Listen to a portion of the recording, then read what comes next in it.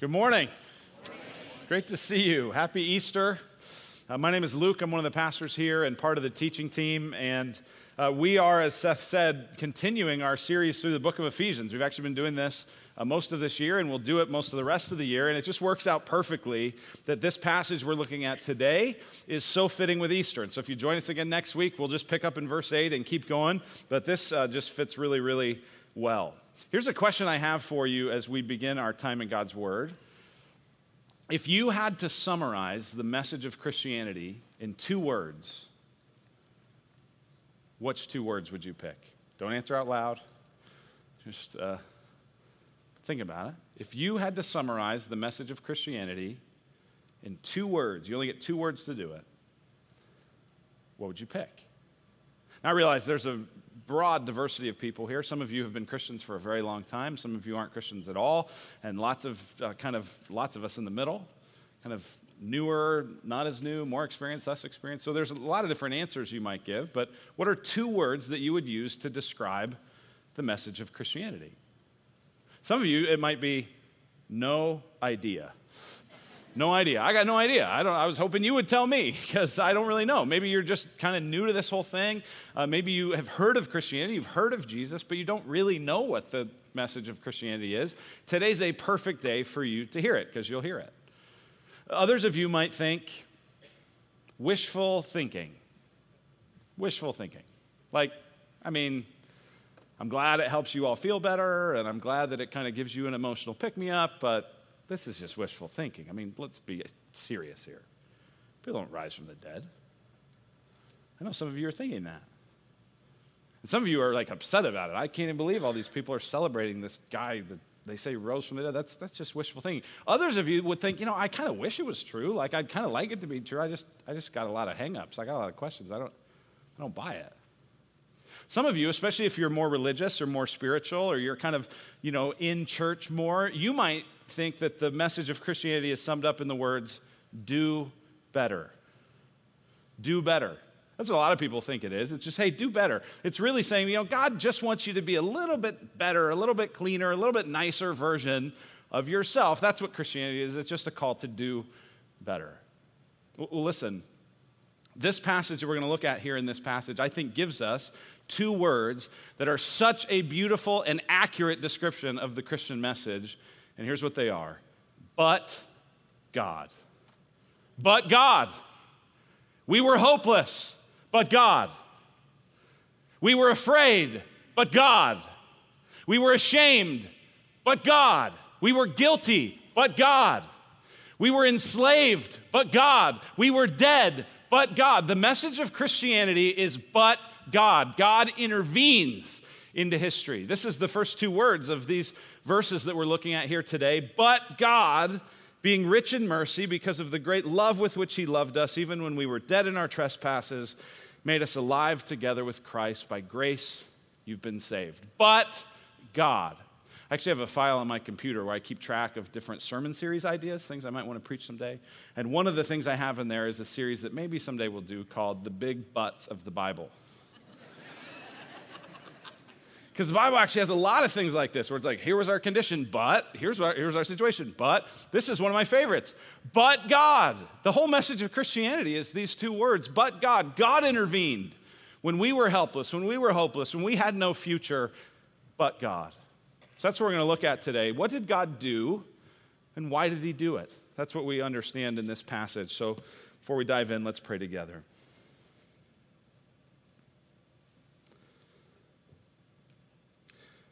Father, we come to you this morning believing you're a God who speaks through your word and hopeful and eager that you would deepen our faith, deepen our trust, deepen our confidence in you. Help us to see what you did by moving us from death to life and why you did it. Help us to see you more clearly than maybe even ever before. We pray it in Christ's name. Amen. What did God do and why did God do it? Well, here's what God did. God moved us from death to life.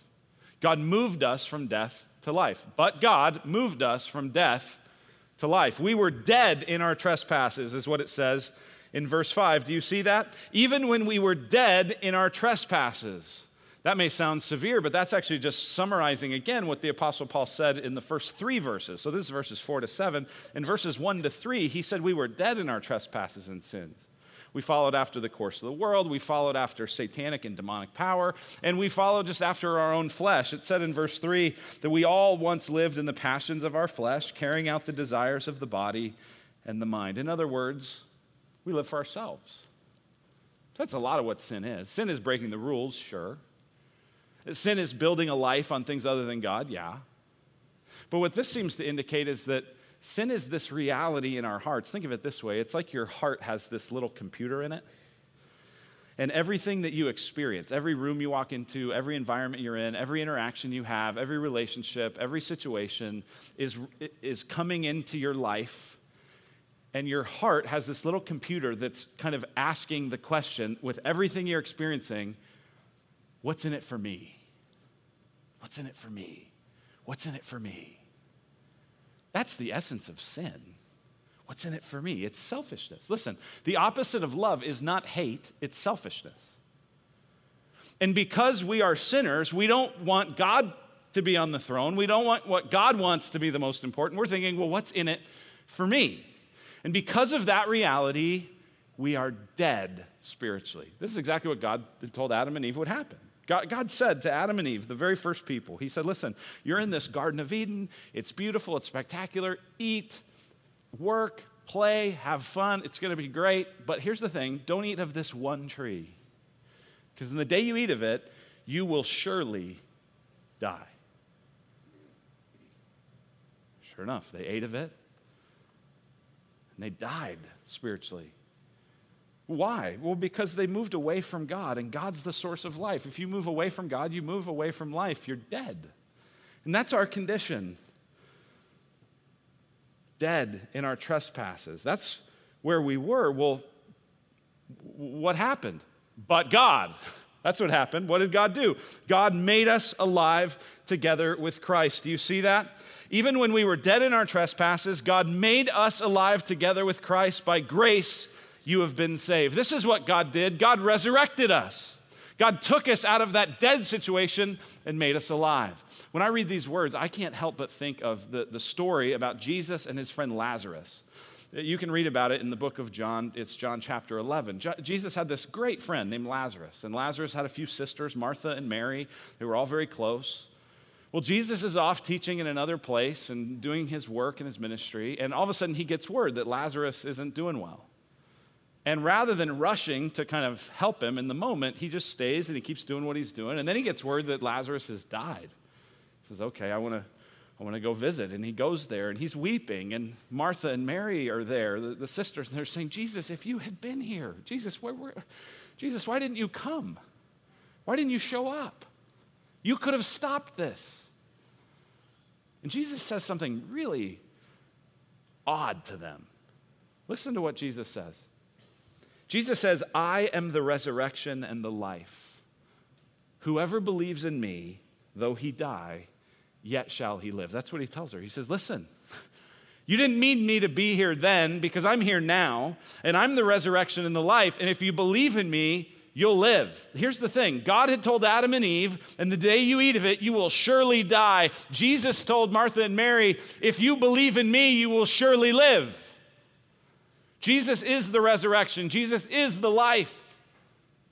And so it's this crazy story, right? There's all these people mourning, and they're near the tomb, and Jesus does this bizarre thing. He tells everybody, he says, hey, move the stone away from the grave.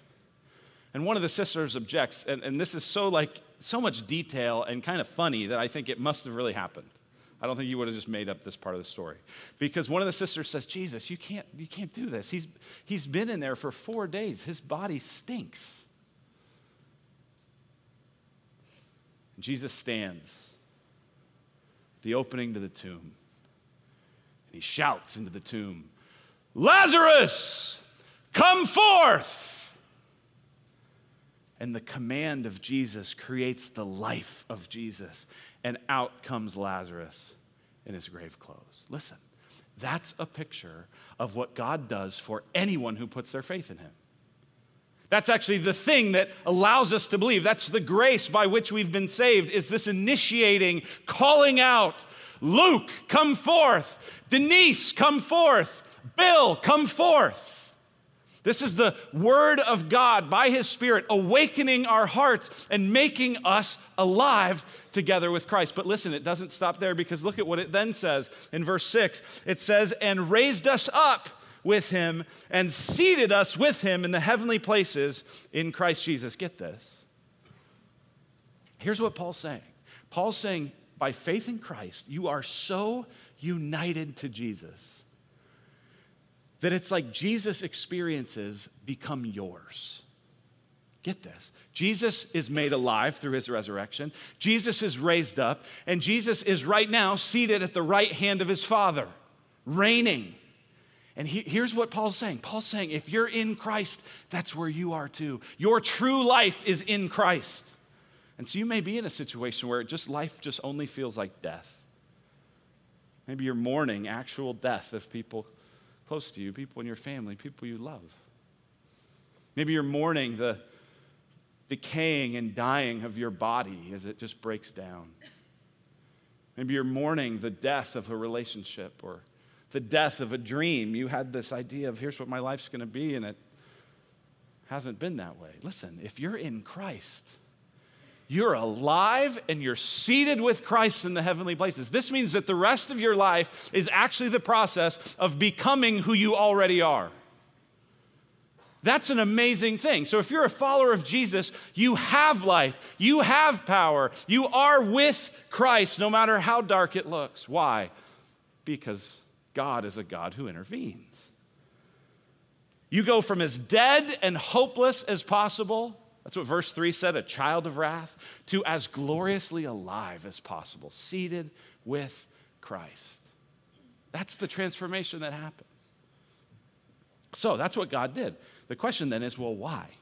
Why did He do that? What was God trying to do? Why did He do that? Well, this passage describes it. God moved us from death to life to display who He is. God moved us from death to life. Why? To display who He is. Notice that it's God doing all this. It's God who raised us up. It's God who seated us. It's God who made us alive. We didn't do it ourselves. God did this. Why? To display who He is. Look at who He is.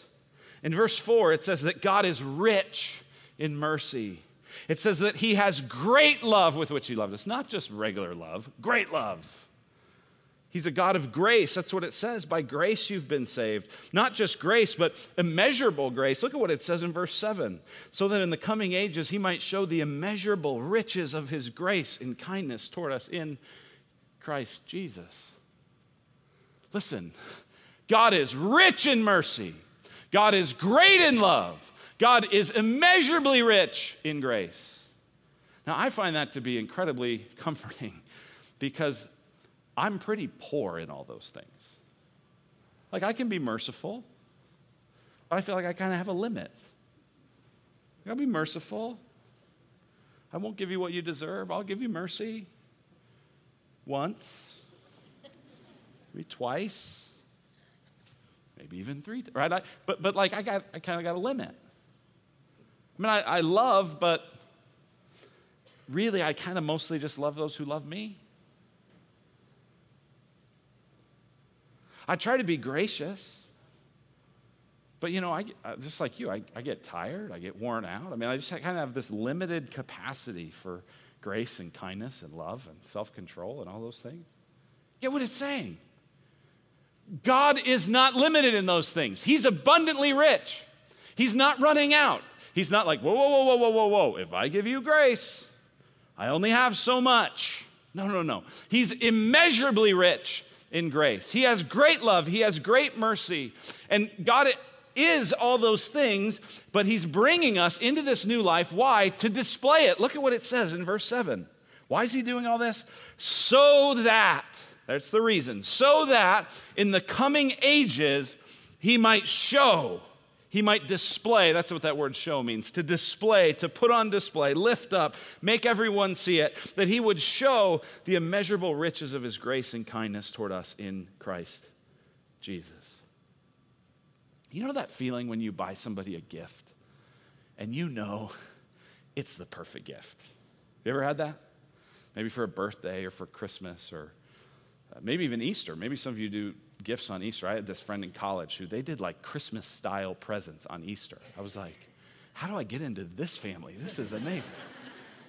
Right? But you ever have a time when you like you see it, like maybe you even see it like in June and you're like, I'm getting that for Christmas for this person because it's the perfect thing. And all year you're just like, oh, it's going to be awesome. This is perfect. This is exactly what they need. This is exactly what they want. I can't wait to give it, right? And there's something in you that's like, you're excited to Christmas, not just because what you're going to get, but because you want to give this gift. You want to show it to them.